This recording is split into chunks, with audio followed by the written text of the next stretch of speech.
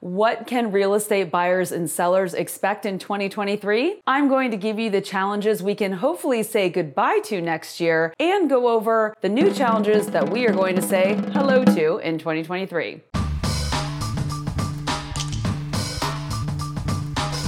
Hey everybody, Melanie Atkinson here, Realtor with Smith & Associates in beautiful Tampa, Florida. Today we are talking all about 2023 and the challenges that I think are going to go away and the challenges that we are going to have to face. 2022 was a roller coaster of a market, especially here in the Tampa Bay area. It was rewarding and exhausting and stressful and exhilarating and infuriating and everything in between. But now at the end of the year, I am so grateful to have worked with all of the wonderful buyers and sellers that I worked with in the past year. It has been one for the books for sure. Myself and my team are now fully focused on 2023, and there is one word that keeps coming up in conversations when I'm talking to people about the market next year, and that word is balance. And that is good news. But regardless of market conditions in the real estate business, there are always new challenges that we have to overcome. Solving these challenges is actually one of my favorite parts of being in real estate. But in the last few years, navigating the extreme challenges that we had was like playing some cruel game of whack-a-mole where the loser was a buyer who couldn't find a home for their family. So now that the word balance is coming into our conversations more, we can hopefully let go of some of these crazy challenges and just navigate the new ones that we have to deal with in 2023. So let's get started. First up, we are hopefully going to be saying goodbye to appraisal gaps. Nationally, in April of 2022, 20% of all appraisals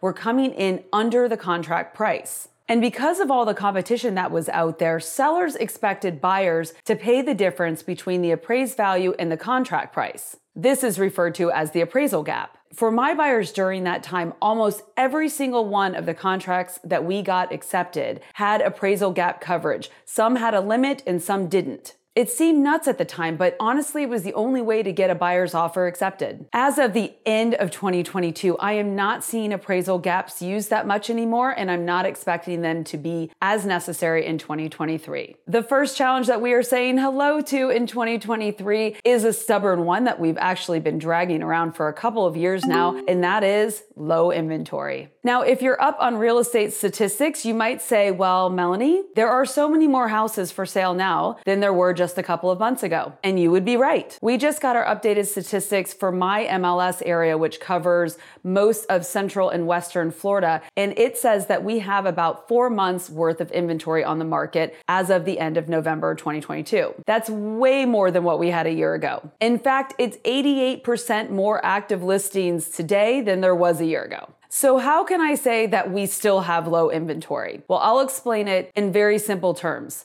A year ago, we had almost nothing to sell. Now we have some houses to sell, but we still don't have tons of houses to sell. Further, not all inventory is the same. A lot of homes that are lingering on the market right now and contributing to these higher active listing numbers are houses that are either overpriced, in terrible condition, they're uninsurable for a buyer who might need to get a normal loan, or they're in areas that people don't want to be in. Current homeowners who live in good locations still aren't choosing to sell their house. They don't have a lot of motivation to do so unless they have a job relocation or if they really need to upsize or downsize. Why would they want to move? They probably have an interest rate that's really, really low. With less people wanting to sell their houses, that means that there are less choices for buyers in the areas that are most desirable. In the Tampa Bay area, we are still relying on builders for a lot of our inventory, and they are still in the process of building homes for buyers that are currently under contract. A balanced market is typically considered a market with about 6 months worth of inventory. So going into next year, we are more balanced than we were last year. But the feedback that I'm hearing from my buyers is that they are less than impressed with what's currently on the market. And I'm not hearing from a lot of potential sellers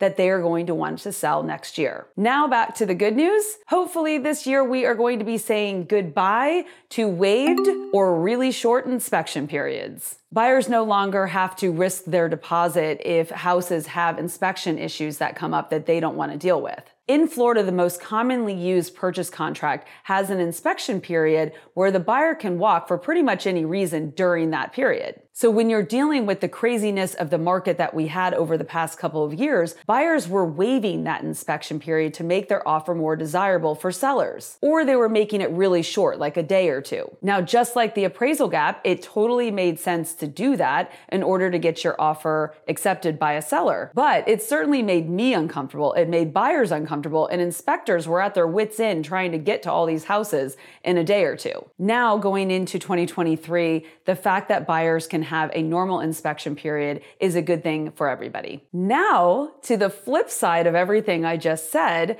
for 2023, we are going to have to say hello to buyer requested repairs. I am not going to deep dive into our as-is contracts, but just because a buyer signs an as-is contract doesn't mean that a buyer isn't going to ask for certain repairs or a contribution to do those repairs after closing. We also have another contract in Florida that allows for a certain amount in repairs. Regardless of which contract you use, buyers feel bolder now to ask for repairs that really bother them. I have done more repairs requests in the last 3 months than I have in the last 3 years. I am in no way saying that this is a bad thing. I do want my buyers to be happy with the condition of the house that they're purchasing. But it can be a very contentious part of the home buying process when a seller and buyer don't see eye to eye here. Buyers can be seen as being nitpicky and sellers can be seen as being greedy. This is a very delicate part of the process, and real estate agents have to know how to navigate it properly. If you are a newer real estate agent and you have not had to do buyer repairs requests, buckle up. This is going to be a big one for 2023. More good news. The next thing we are going to be saying goodbye to in 2023 is the historically fast pace of rising mortgage interest rates. We went from just over 3% at the beginning of January to just over 7% in the middle of November of 2022. This pace of increase was the fastest ever. It was devastating for buyers that were caught in the middle who suddenly couldn't afford the monthly payments to buy the homes they wanted. If you've watched any of my other videos on this channel, you know I dislike making interest rate predictions,